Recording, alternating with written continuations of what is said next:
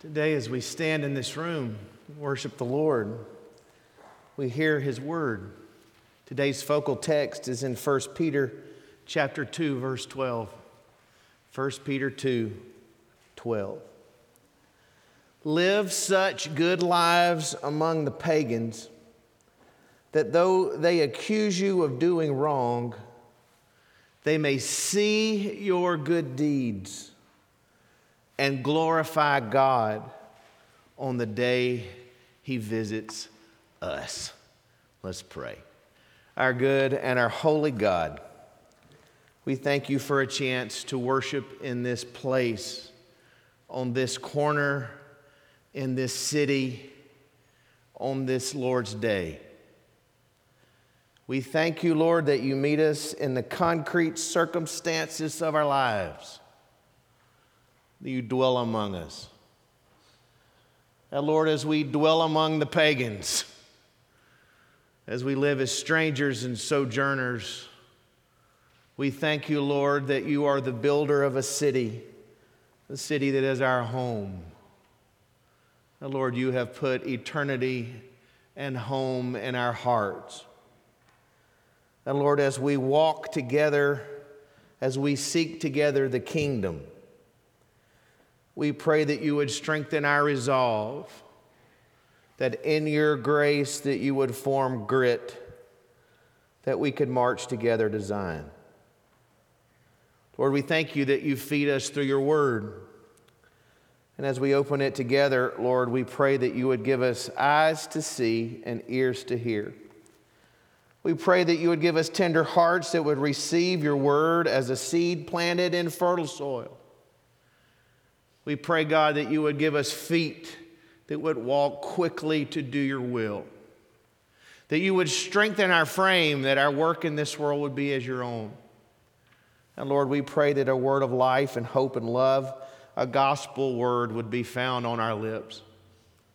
This is our prayer in the beautiful and the mighty name of Jesus. And we pray together saying, amen and amen. Please be seated. Contribution contributes to resilience. Contributing contributes to resilience. Today we continue the theme, grit and grace, growing in resilience as we follow Christ. And we pick up on that great theme of contributing or making a contribution in life. Kenneth Ginsburg, the qualitative researcher that inspired this sermon series, spoke of contribution this way. He said, contribution is interwoven with competence, we've talked about that, confidence, connection, and character as an integral thread in the web of resilience. He just noticed resilient children and teenagers, and he began to study them. He paid attention to them. He said, here are some of the characteristics common in these resilient kids. And one of those factors was the ingredient of contribution. It's important that we think about this, and we've been thinking about these things for a few weeks now. But I want to take just a side road and remind you of something that we've talked about week after week, but I want to make crystal clear. Resilience, although it is extremely important, is not the end goal. You can be completely resilient and totally off the mark. In Mark 8:36, Jesus said, "For what should it profit a man if he should gain the whole world and lose his soul?" You can be resilient and wrong. For the Christian, the end goal is the kingdom of God, the way of God, life with God. Jesus said, seek first the kingdom of God, and all of these things will be added unto you. We're not talking about resilience because I want to make all of you resilient people for the sake of your own agendas and your own dreams and your own goals and your own longings. But that as we conform to the dreams and the longings and the goals of God, as we seek together the kingdom of God, that God builds resilience in our lives. Because if we determine that we will seek first the kingdom. Resilience will be required. We were called to it. In 1 Peter chapter 2, verse 21, Peter's speaking to house slaves who are following Jesus. And he reminds them that they had been called to endurance. And just like them, those of us who follow Jesus are called to endurance because we're called to seek the kingdom of God. And contributing contributes. Last week, Josh preached a wonderful sermon about competence. He defined it as the ability to do stuff.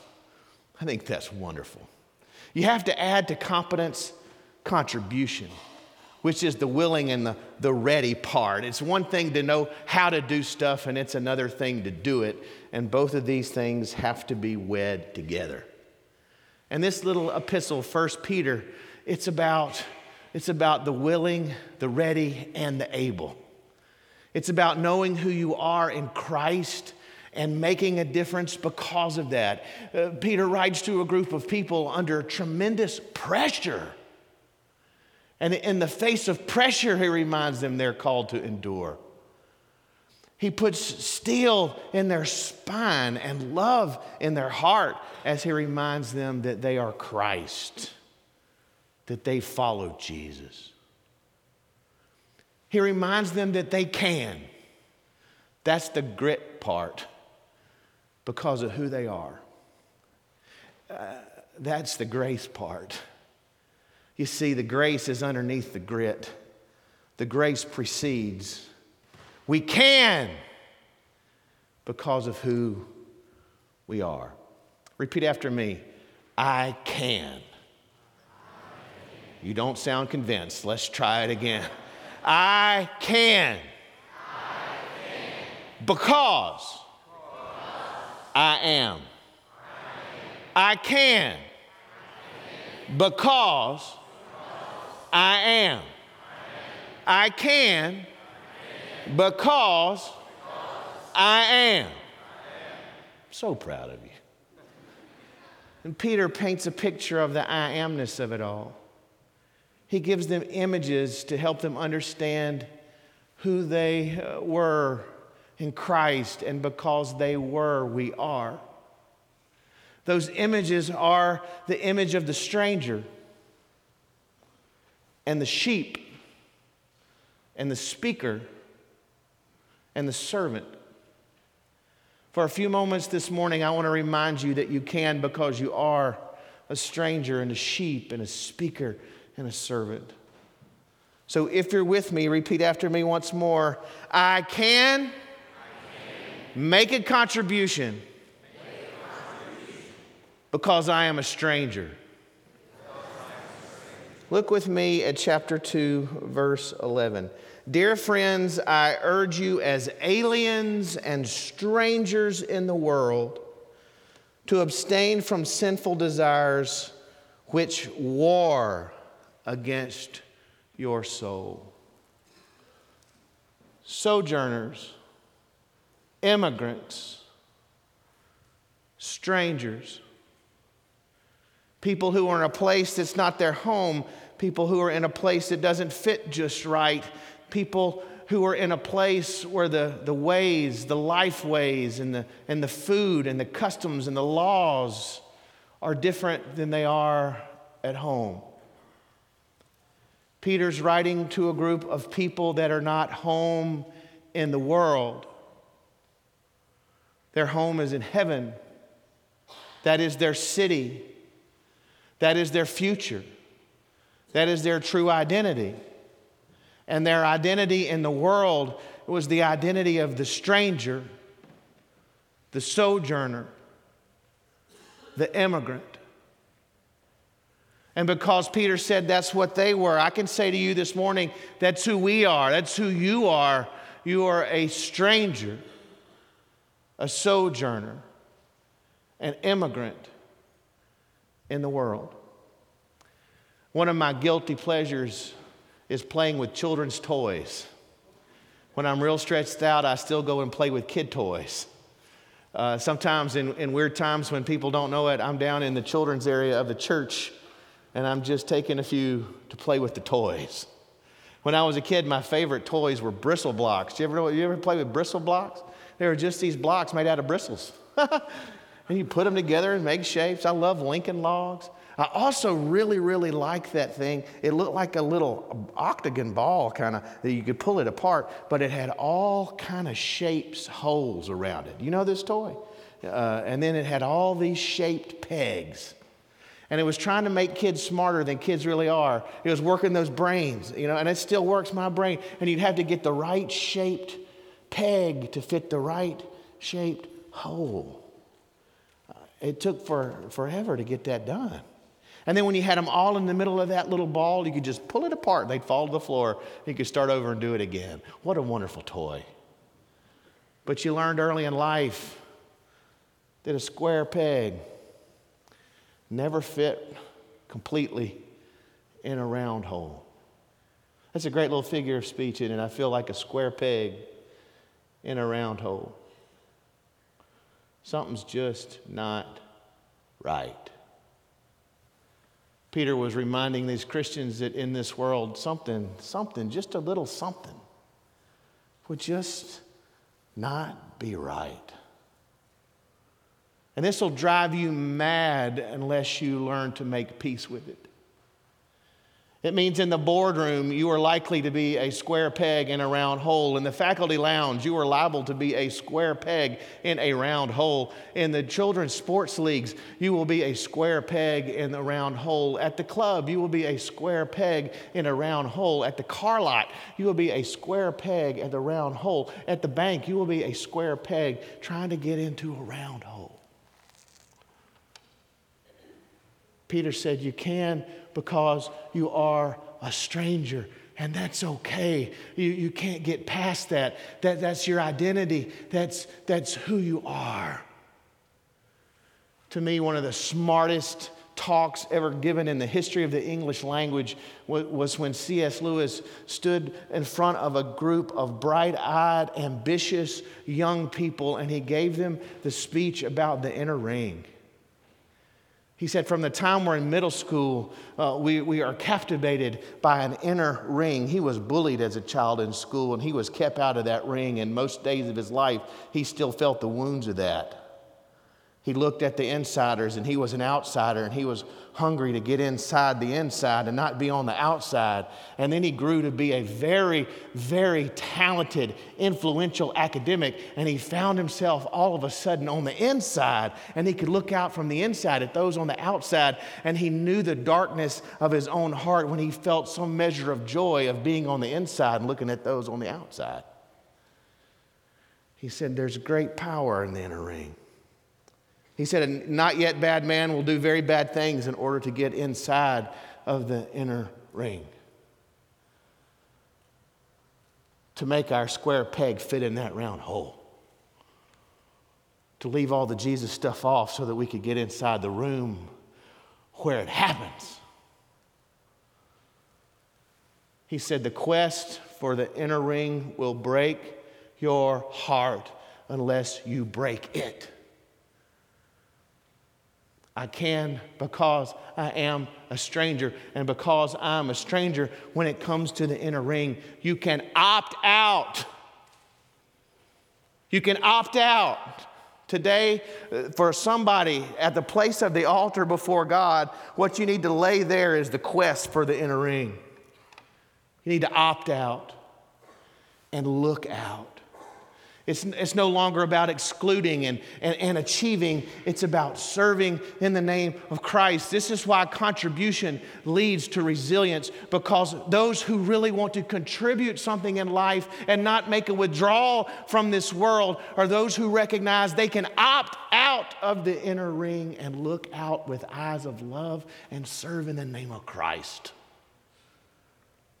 I can contribute because I am a stranger. Miss O'Connor said, "Ye shall know the truth, and the truth shall make you odd."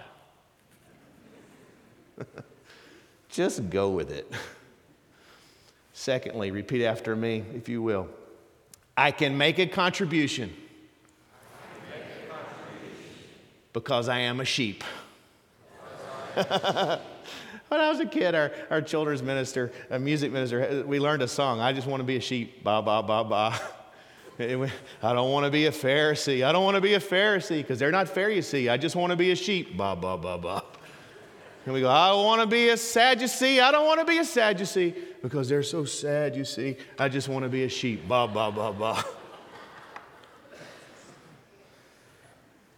Peter, 1 Peter 2, verse 25, said it like this. For you were like sheep going astray, but now you have returned to the shepherd and overseer of your souls. You can make a contribution because you are a sheep. And sheep are contributors. And I know what you're thinking, Pastor, don't push this too far. I don't want to be mutton. No. It's all about the wool. It's about the renewable contribution that you can make because of who you are. Very first car I bought, Meredith and I, used car, went to this used car lot, and we found out that the used car dealer we were working with was also a gospel singer. He looked a little bit like Gary McSpadden with more hair. And he found out I was a pastor, and he started to ask things like, will we go to Tartarus when we die? I mean, it was a weird conversation. But he gave me the best piece of business advice I've ever gotten from anybody in the world as he was trying to sell me on the fact that he was giving me the very best price he could give. He says, I learned a long time ago, you can shear a sheep all his life, but you can only eat him once. Oh, yeah, that makes good sense. I like that. I'm a sheep with the renewable contribution growing right there on my back, who are made to contribute, to give warmth and beauty to the world. But you see, this thing about a sheep is a sheep has got to have a shepherd if a sheep is going to make a contribution. Because all the wild sheep get eaten. But a sheep with a shepherd carries a renewable resource that's a blessing to others. And Peter said, you have returned as a sheep to the shepherd, the guardian of your soul. Hundreds of years before that day, a shepherd was taken from the fold and made a king. And one day, when he would speak for God and tell the fold what God was like, the shepherd king would say, the Lord is my shepherd. I shall not want. He makes me to lie down in green pastures. He restores my soul. He makes a table before me in the presence of my enemies. My cup, it runs over. He would say things like, surely goodness and mercy will follow behind me all the days of my life. And I will dwell in my true home. I will dwell in my true home, in my true city. I will dwell where I belong. And that's in the house of the Lord forever. You see, you're a sheep. And that says very little about you, but it says an awful lot about your shepherd. Your shepherd has signed on to be your guardian. He signed on to bring you to the water, the still water. He signed on to make you lay down in the green pastures. He signed on to restore your soul. He signed on He signed on to haunt you with goodness and mercy, chase you down with it. He signed on to bring you home.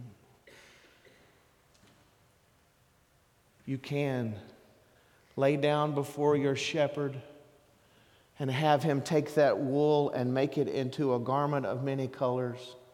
You can make a contribution because you are a sheep. Ba, ba, ba, ba. And you're a sheep, even if you're a shepherd. You get to the 5th chapter of this epistle, and Peter addresses the elders, and he says to the elders, he says, shepherds, remember the chief shepherd. He says, remember those of you who shepherd the flock of God, that you are shepherded by the King. That by being a shepherd, you never cease to be a sheep. And that true shepherding, true leadership, true contribution is a matter of being led and being fed and being loved from the top down. You see, all of our contributions in this world are derived. They come from outside of ourselves. They grow from the outward. They come as gifts of the Lord. Recently, I was having lunch with John Anderson. John's a good friend. I think John knows I look up to him, and he humbly accepts that, and sometimes he pastors the pastor. And we were having breakfast in a gas station because that's what classy people do. And we were sitting there talking over our eggs, and we got to talking, and I said, John, I'm so proud of these new shoes that I've got on because Meredith bought me Crocs that are shaped like loafers. And I said, unless you get really close, you can't tell. Here's the thing about Crocs. They're wonderfully comfortable and hideous. And I don't look like Paul Newman. I can't go outside of the house looking like Bullwinkle with those Bullwinkle shoes on.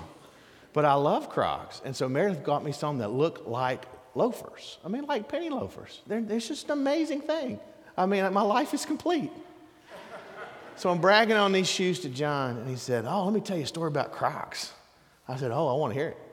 He said, I was in the airport in Denver with all my grandkids one time. We had this long kind of wait there, and this was several years ago, and they all had on these little brightly colored Crocs, and they're running around the airport.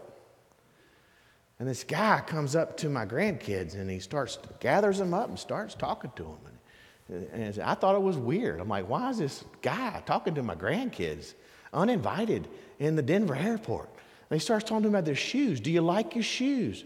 Do you like your Crocs? Oh, yeah, we like our Crocs. What do you like about your Crocs? Do you like them in different colors? He just starts quizzing them about the Crocs. And John just gives him that weird eye. Like, why are you talking to my grandkids? And he suddenly picks up. He goes, okay, I'm sorry, sir. I know this looks strange that I'm talking to your kids about these little shoes on their feet. He said, but I invented them, and I run the company. I started Crocs. So he's talking to Mr. Croc. I mean, that's not his name. That's the McDonald's guy, but the guy who started Crocs. And he said, you kids like these? Would you like some more? And they were like, yeah, we want some more. He said, here's a number. If you call my secretary and give them the sizes, they'll send you some Crocs, all that you want. John takes a number home. He thinks about the grandkids there in the airport, adds 7 grandkids to the list. Calls the number, and sure enough, they show up. And John gave all those kids brand new, colorful, ugly shoes to enjoy. He gave them something. He contributed to their lives, but you know what? It was a derived gift. It came straight from the designer, straight from the factory owner, straight from the CEO. It came straight from the top. And friends, we're invited to contribute in this world. But never, ever, ever think you're the source. Don't ever think you're the fountain. Don't ever think you're the top. What you contribute as followers of Jesus, what you contribute as a sheep, is the provision of the shepherd. You give because he gave. And you love because he loved. I can contribute because I am a sheep. And finally, we'll do it like this. I can make a contribution because I am a speaker and a servant. Listen to this, chapter 3, verse 10. Whoever would love life and see good days must keep his tongue from evil and his lips from deceitful speech. Next chapter, verse 11. If anyone speaks, he should do it as one speaking the very words of God. And then look at the very next verse. If anyone serves, he should do it with the strength God provides, so that in all things God may be praised through Jesus Christ. You are a speaker and you are a servant. Therefore, you can make a contribution. Proverbs 18:21 says, life and death are in the power of the tongue. The tongue is a mighty force, and your words do powerful things. That little rhyme, sticks and stones may break my bones, but words may never hurt me. Well-intentioned goofiness. Words are powerful. I'm a preacher and a student of preaching, and I recently read a book on preaching by a preacher and a preaching professor who is a preacher. Frank Thomas and T.D. Jakes. Frank Thomas is a well-educated mainliner. T.D. Jakes is a self-taught Pentecostal. One's known the world over, and one is working in obscurity. When they teamed up to write a book on preaching, I said, gotta get it. I got it, and I read it in 2 sittings. Jakes opens up talking about his childhood in West Virginia, childhood in poverty. He said they lived in this little house, had this little raggedy couch, had a black and white TV about this size.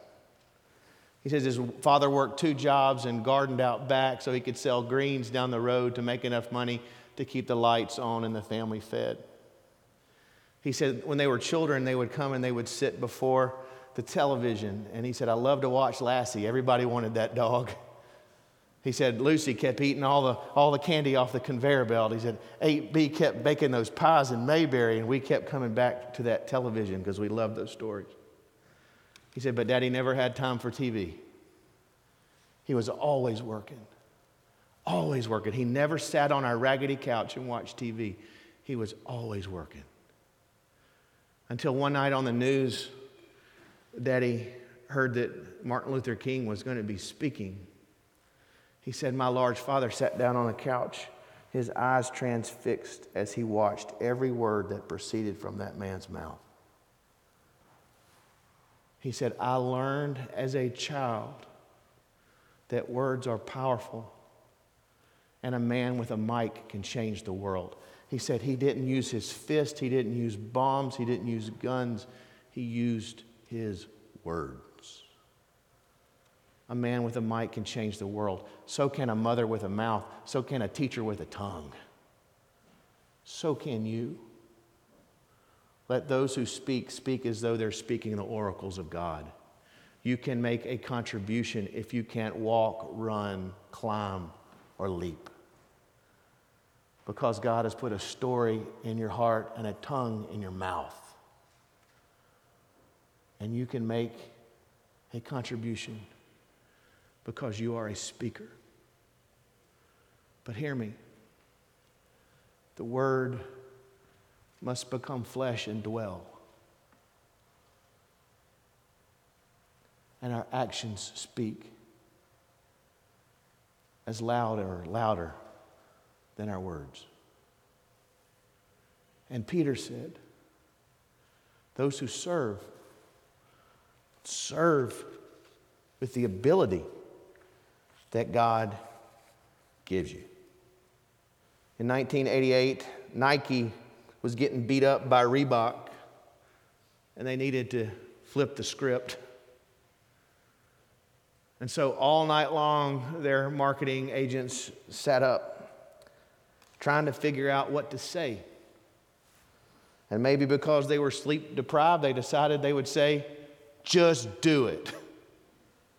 Phil Jackson thought it was a terrible idea, thought it was going to push Nike off the cliff. But turns out those 3 words were just the inspiration a lot of people needed. Because a lot of people were paralyzed by indecision. A lot of people were paralyzed by fear. A lot of people were paralyzed about what faced the next step. Turns out there were a lot of people in America who wanted running shoes or didn't want running shoes, who needed somebody to tell them, just do it. And Peter was saying to the church, paralyzed by the pressure from out and the challenges from within, just do it. You're a servant. You're a speaker. You're a sheep with a shepherd. You're a stranger in this world. You can make a contribution because you are God's. Just do it. There's a lot of us with a clear picture of what we should do next. And we need to make the move. Walter Isaacson said, a vision without execution is a hallucination. We don't have to hallucinate. We can follow the dreams that God's put in our hearts because His Spirit kindles those. Your young men would dream dreams. Your old men would see visions. God lets us see what to do and then calls us to do it. God has provided the grace. He's qualified you.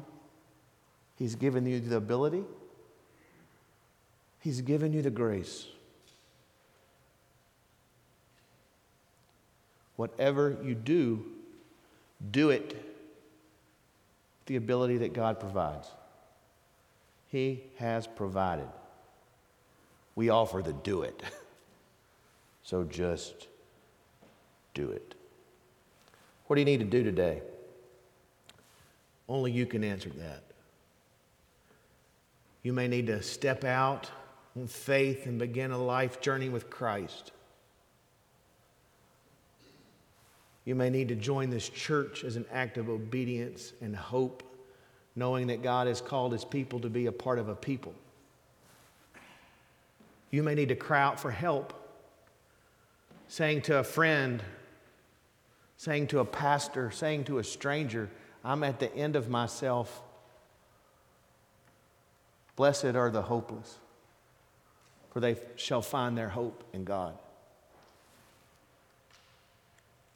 Maybe you need to lay something down or pick something up. Maybe you need to forgive. Maybe you need to give. What do you need to do? I suspect everyone has something, and only you and God know. Will you do it? You can, because if you're Christ, you are able, because you're His. Let's stand together and sing. Lord, as we sing this hymn of commitment, I pray if there's anyone here that needs to follow you, that they would come and pray and share. Lord, for all of us, wherever the altar is, if it's in front of this pulpit or if it's in our pews in our hearts, may we live our life before you in such a way that we take a step and that we move from glory to glory. Lord, we thank you for making us. We thank you for shaping us, for equipping and empowering us. Now fill us with your Spirit that we may do what you've called us to do, making a contribution and growing stronger as we do it. We love you. We thank you for loving us. We pray in Christ's name.